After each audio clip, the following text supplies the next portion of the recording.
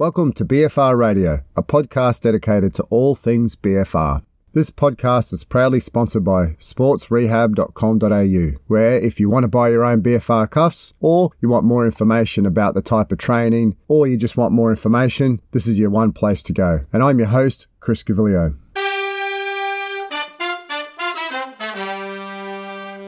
Hi everyone and welcome back to BFR Radio.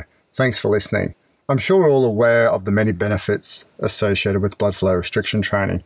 There's one area that I think has little recognition out there in the public, and I really want to make you all aware of that, and that's around the role of BFR and bone. And there's a great paper here called Blood Flow Restriction, Rationale for Improving Bone by the group of Lonneke et al.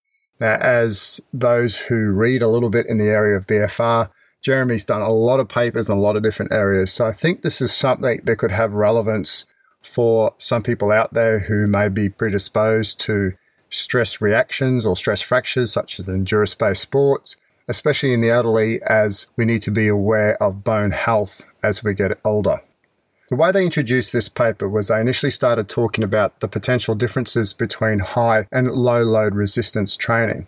In particular, they showed that resistance exercise performed at 30% of 1RM to failure in 4 sets, this is with not BFR, elevated myofibril muscle protein synthesis to the same level as 90% of 1RM to failure. This went on to obviously say that there could be potential benefits of just performing low load training versus high load, as we know in certain populations this is quite hard to do. However, as you realize, performing low load resistance exercise to fatigue is actually quite hard. And this is where the advantage of blood flow restriction training comes in that at low loads, we can perform exercise to fatigue, but we don't actually have to perform as many reps as traditional, just plain low load resistance training without BFR. The importance around this concept of adding in BFR in low load training to fatigue is that subjects exercising to failure without BFR could potentially stop exercise premature of true muscular failure due to outside factors such as boredom. The other potential disadvantage of low-load training is the loss of potential adaptation of bone with resistance training. Although low-load resistance exercise to failure may have similar muscular adaptations independent of blood flow restriction, the adaptation to bone is potentially different. It has been known since the 19th century that bone architecture is adaptable to mechanical loading. Research since has proposed that bone strength adapts primarily to the peak momentary loads, and that these peak loads originate from forces applied to the bone through muscular contraction or gravitational forces. A lot of studies have traditionally been done in animals. And so, for example, in one animal model, it led to a set of loading criteria necessary for stimulating structural changes in bone through mechanical loading. And these criteria include 1. The loading stimulus must be dynamic. 2. Short loading periods are more osteogenic. This is something that we want, whereas longer loading durations does not lead to further adaptations. So again, osteogenic cells differentiate and develop into osteoblasts, which in turn are responsible for forming new ones. This is favourable. And thirdly, the load must be higher than what bone cells are exposed and become accustomed to from their daily mechanical loading environment. And I know from as an S&C coach, these are some basic principles that we actually use in our own programming progressions. So furthermore, these loading principles have been supported by both cross-sectional and longitudinal studies in humans, confirming that adaptations in bone mineral density and bone geometry are better observed from high load training rather than training with low to moderate loads. So therefore, in this paper, it was reasonable to question the efficacy of low-intensity exercise with or without BFR with respect to favourable bone adaptation.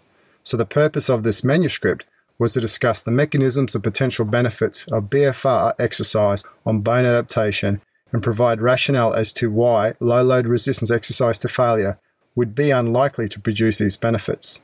As I mentioned briefly before, a lot of these studies have been done on animals. There's been a couple on humans, so we've got to be able to look between the lines here with respect to a potential use for BFR and the rationale behind bone reformation. So respect to the mechanisms behind this, the mechanical loading of the skeleton is essential for maintaining bone structure and integrity, which is compromised during periods of skeletal unloading. Large strides have been made in the understanding of how the skeletal system perceives and responds to its physical and gravitational environment. Human and animal models of disuse and unloading have been an extremely useful research design in understanding the effects that gravity and muscle forces play on the bone remodeling process at the tissue and the cellular level. Similarly, animal loading models have helped to describe loading characteristics such as strain type, magnitude, rate, and frequency necessary to stimulate bone accretion. Bone cell culture studies utilizing fluid shear stress or cellular deformation have opened up new avenues into the molecular pathways that regulate bone turnover and cell communication. Together, these studies have alluded to the importance of bone interstitial fluid flow in the process of mechanicotransduction. Therefore, this bone interstitial fluid flow has been recognized as one important factor in the role that BFR may play in bone reformation. During physical activity, mechanical forces acting on the skeleton are generated from muscle contractions, impact forces from contact with the ground, or a combination of these two. The forces result in tissue-level strain that is recognized by the bone's mechanosensory cells and subsequently relayed to the cellular milieu to regulate bone remodeling. The exact mechanism by which the bone cells perceive tissue strain and convert it to a useful biological signal is not fully understood. However, the interstitial fluid flow hypothesis is becoming more widely accepted. During load-inducing strain, a pressure gradient occurs which is thought to propel interstitial fluid flow from an area of deformation to an area of tension, causing fluid shear stress on the osteocyte membrane or cell processes, leading to a biochemical response. In the absence of dynamic mechanical loading, it's been recognized that there's difficulty in the direct measurement of in vivo interstitial fluid flow. Therefore, measurement of intramedullary pressure have been used to describe the intraosseous pressure and fluid environment within the bone. The importance of bone blood flow and pressure on bone adaptation has long been recognized. Chronic or intermittent venous occlusion proximal to the bone or fracture site have been used to increase bone mass as well as accelerate healing of fractures. Chronic or intermittent venous occlusion proximal to the bone or fracture sites have been used to increase bone mass as well as accelerate healing of fractures, more so in animal-type studies. In order to study the relationship between altered venous pressure, interstitial fluid flow, and bone adaptation, several studies have been conducted. In one, they applied a 50 mm wide pneumatic tourniquet around the proximal portion of one hind limb, this is in a dog, and was inflated to approximately 40 mils of mercury. The venous occlusion caused by the tourniquet significantly elevated venous and intramedullary pressure of the tibia distal to the cuff. After 42 days of venous occlusion and normal cage ambulation, the tibia exposed to the increased intramedullary pressure had significantly greater periosteal new bone formation compared to the controlled tibia. Similar findings were reported in another study of goats that underwent 40 days of venous occlusion of the popliteal vein in one limb.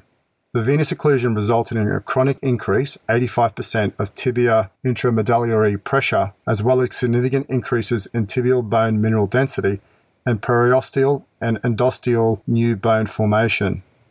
These studies have concluded that venous occlusion leads to an increased venous and intramedullary pressure, which may cause a pressure gradient possible, leading to increased interstitial fluid shifts throughout the bone. Further studies have also concluded that increased intramedullary pressure and interstitial fluid shifts caused by venous occlusion can directly influence bone adaptation independent of mechanical loading. This gives great support for BFR. A second potential mechanism by which blood flow restricted exercise could impact bone health is through activation of the hypoxia-inducible transcriptional factor, or HIF, pathway and its downstream activation of vascular endothelial growth factor, VEGF. While the application of BFR during exercise primarily occludes venous blood flow, it may also partially restrict arterial inflow depending on the pressure of the cuff employed. This potentially causes an acute state of hypoxia in the tissues below the cuff. It is interestingly that this low oxygen tension or hypoxia has recently been shown to be a potent stimulus for activating the HIF pathway in osteoblasts, leading to increased expression of VEGF and the subsequent microblood vessel formation and invasion of damaged bone tissue after fracture. To date, there's only been 2 studies that have measured HIF levels in humans after an acute bout of BFR exercise. In one study, they found that HIF expression was increased following 4 sets of bilateral knee extension at 20% of 1 RM at 200 mils of mercury with and without BFR restriction, and there was no difference between the conditions. And using a similar exercise protocol, another investigator found no changes from baseline levels of HIF protein expression, suggesting that the energetic or the hypoxic stress was not occurring to a significant extent.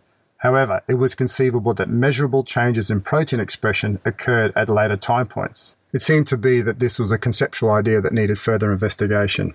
The second point in this article was the efficacy of BFR exercise and bone. Changes in bone mass are the result of 2 counteracting metabolic processes, bone formation and resorption. Both of these are regulated by hormones, growth factors, cytokines, and mechanical loading.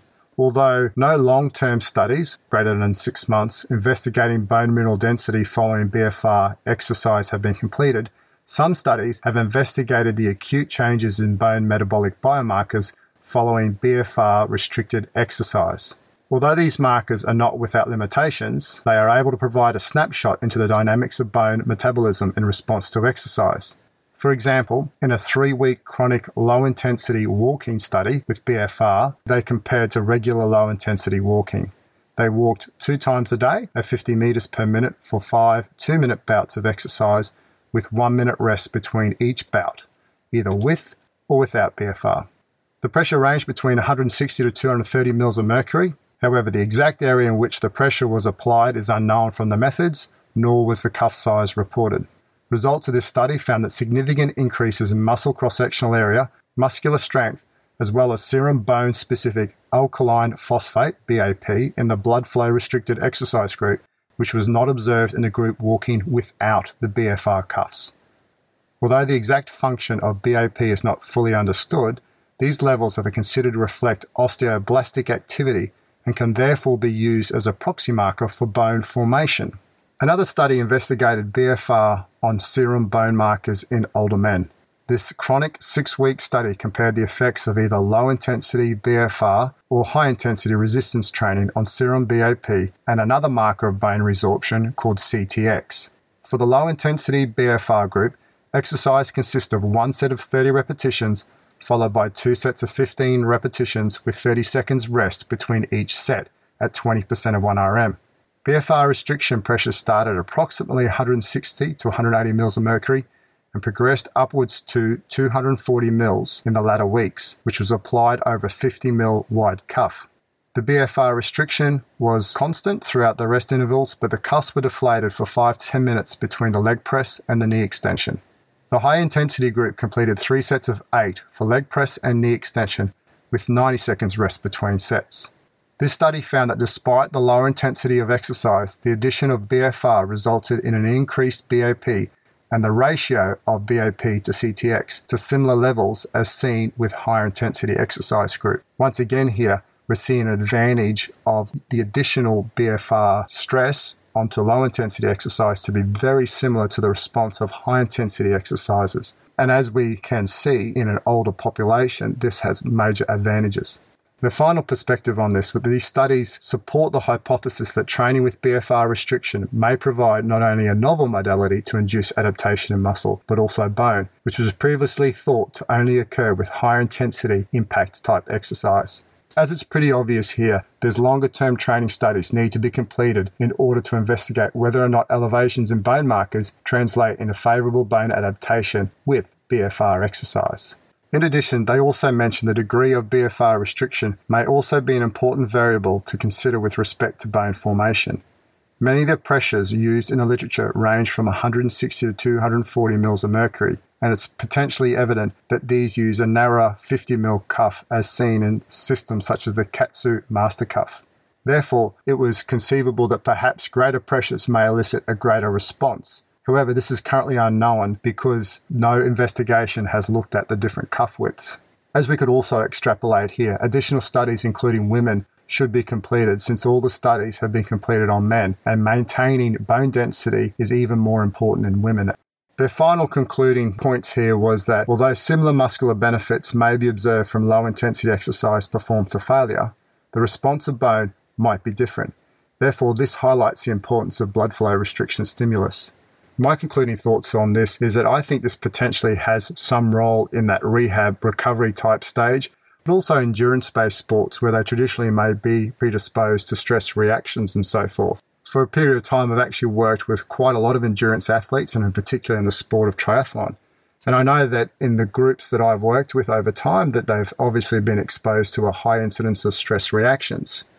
When you take this evidence, and I've seen them lift, and because they do such a high aerobic catabolic type load, they actually aren't able to lift a lot of load in the gym. Therefore, being able to couple strength training with the additional BFR using the proposed mechanisms outlined in this paper, and also that the BFR stimulus may be able to provide that strength improvement that they traditionally can't get because they just can't lift a lot of load, that this may potentially be a really good addition to their training. So here the benefits are their strength gains, and then secondly is their potential bone reformation markers. I look at this as, is the use of BFR in endurance athletes a potential insurance against the high incidence of stress reactions? It's never going to obviously decrease it totally. It may actually help them somewhat in their preparation as an athlete. And that's where we're going to leave that paper today, BFR and bone. A little bit different, but I hope you can get something out of that. And once again, I always think with endurance-based athletes, this really has something to offer. As I alluded in my concluding thoughts, I really do think this has its place in endurance-based sports. And if we're able to put them in a better position to be a little bit stronger and give them the increase in markers that they're needed to help prevent stress reactions, I think it really opens up the options to the strength coach to deliver a much better program for their athletes. However, once again, it's a tool in the toolbox, and I think we always need to recognize that.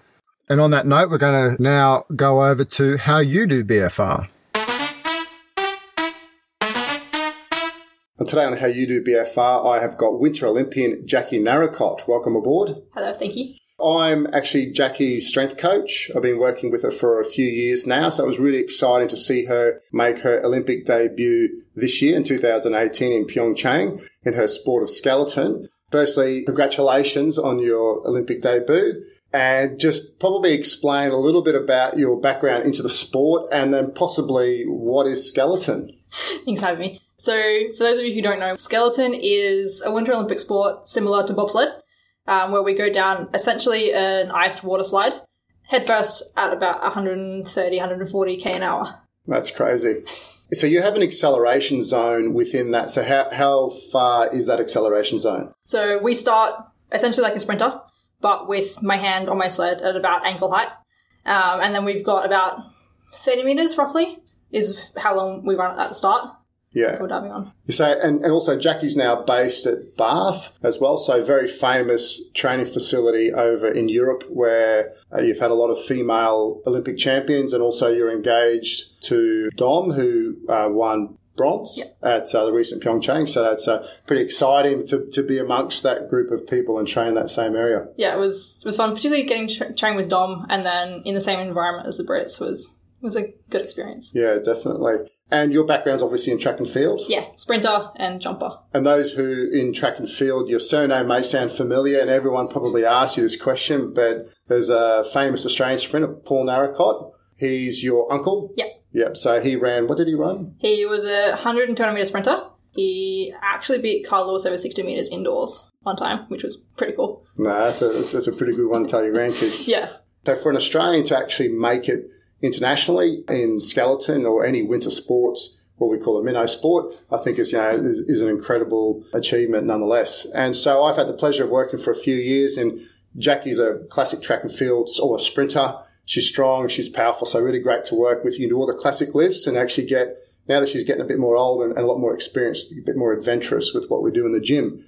Jackie's actually incorporated BFR into her own training and her own methodologies, and she uses it in several different ways. So I thought it'd be really cool to listen to her story about how she's been able to incorporate it into her preparation.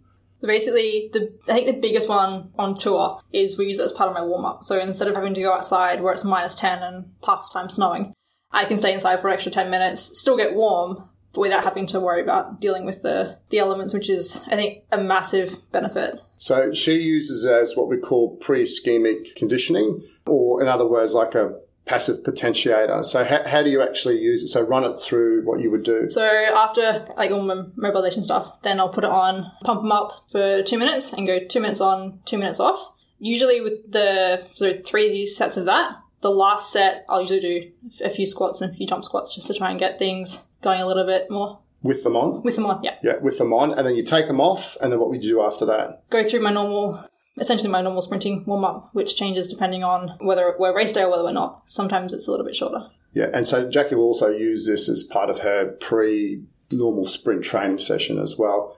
And just as a comparison, how do you feel prior to using BFR to how you feel warming up to the session? What's the difference?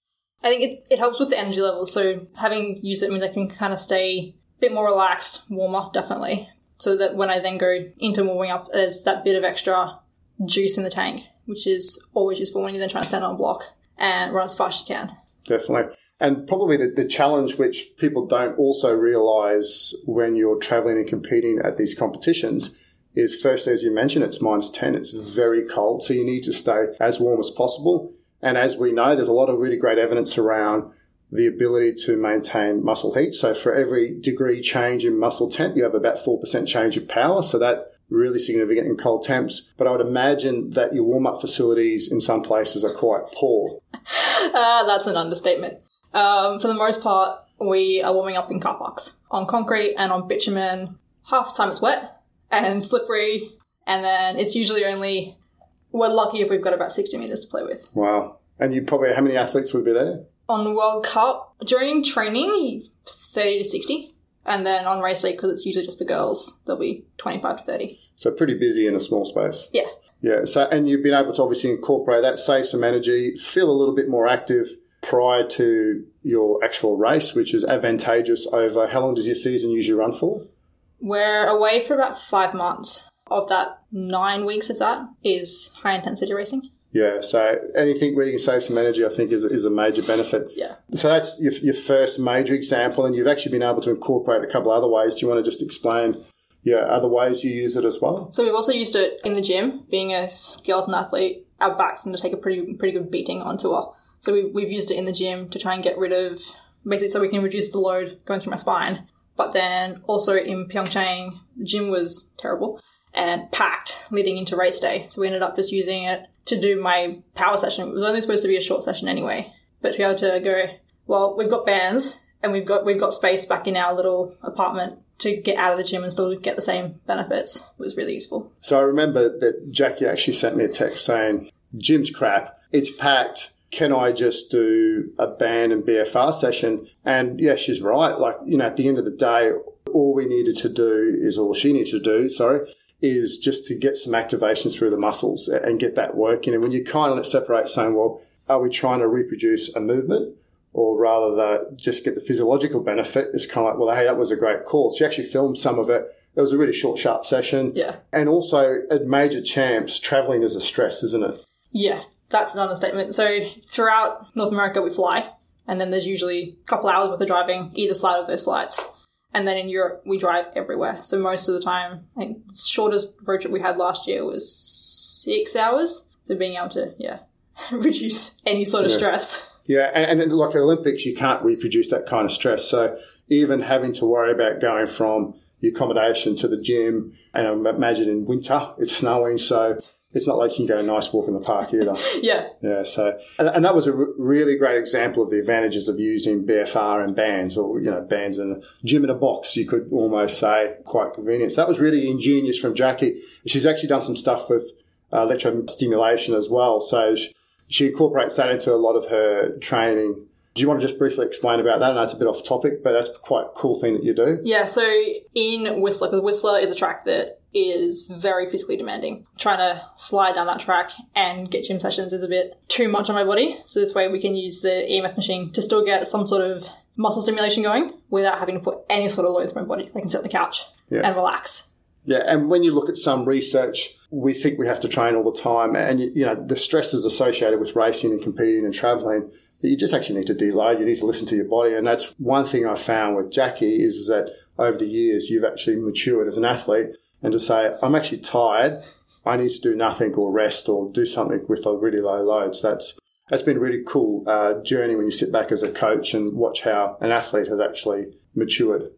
Perhaps just recently you've used it really effectively in a third way as well. Yeah, so I've been battling an Achilles issue, we'll call it, pretty much since I got back in May. And we've been using it as a way to warm up and get some sort of pain relief from Achilles. So we put it around my calf, and then I've been doing isometric holds and then also a few calf raises to try and get some sort of movement going through it as well. When you look at a lot of traditional tendinopathies, we tend to treat it with isometrics and tend to be heavy isometrics. How do you do that when you're traveling and so forth? But also coupled with that, BFR has actually been shown to attenuate or decrease joint and tendon pain. So here, Jackie's combined the two methodologies. She's getting great activation. She's getting decrease in pain in the Achilles, and she actually feels like she can train. So really 3 great ways of bringing something in together as one tool of many things that she does in her toolbox. So anything else you wanted to add about BFR that you've found? I like it. There's been a lot of comments when I first brought it out on tour, kind of being like, what on earth is that? And then they all kind of get a little bit jealous when I get to sit inside and spend an extra 15 minutes out, not in the cold. I love it for traveling, and it's nice to know that we've got that backup there. If the gym's shut, the gym's terrible, or I'm just tired. Yeah, and I think that's key also, is that there's no I've said this before, there's no substitute for lifting heavy. As a power strength athlete, you need to lift with load, but it's nice to have this in your toolbox. That's a really great summary, so thanks for that. You're about to head overseas. Yeah, so October the 14th, you're heading over. What's your season comprise of? We'll do a little bit of training in Canada first, and then go across to Europe for the first couple of races of the season. First World Cup I'm competing in is the 12th of December, I think it is. And then we'll go through Christmas break, do a few more World Cups, and then back across to North America, which is where Worlds are this year. Finish that, and then back to the warmth. Yeah, lovely. So all the best. Good luck. And obviously Jackie's on social media and has a website, so you can follow her journey. The best places are? Probably Instagram and Facebook. So how do they find you on Instagram? What's your handle? It is Jack_Narracott.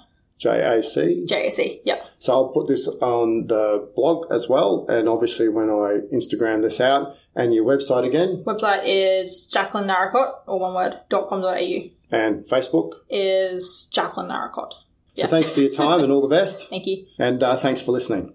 And that's all today for this episode of BFR Radio. I hope you enjoyed it. If you want to take part in the podcast, please contact me through my website or on social media channels at Chris Gavilio. For more information and to order a set of your own BFR cuffs, please visit my website at sportsrehab.com.au. Thanks for listening and keep the pump.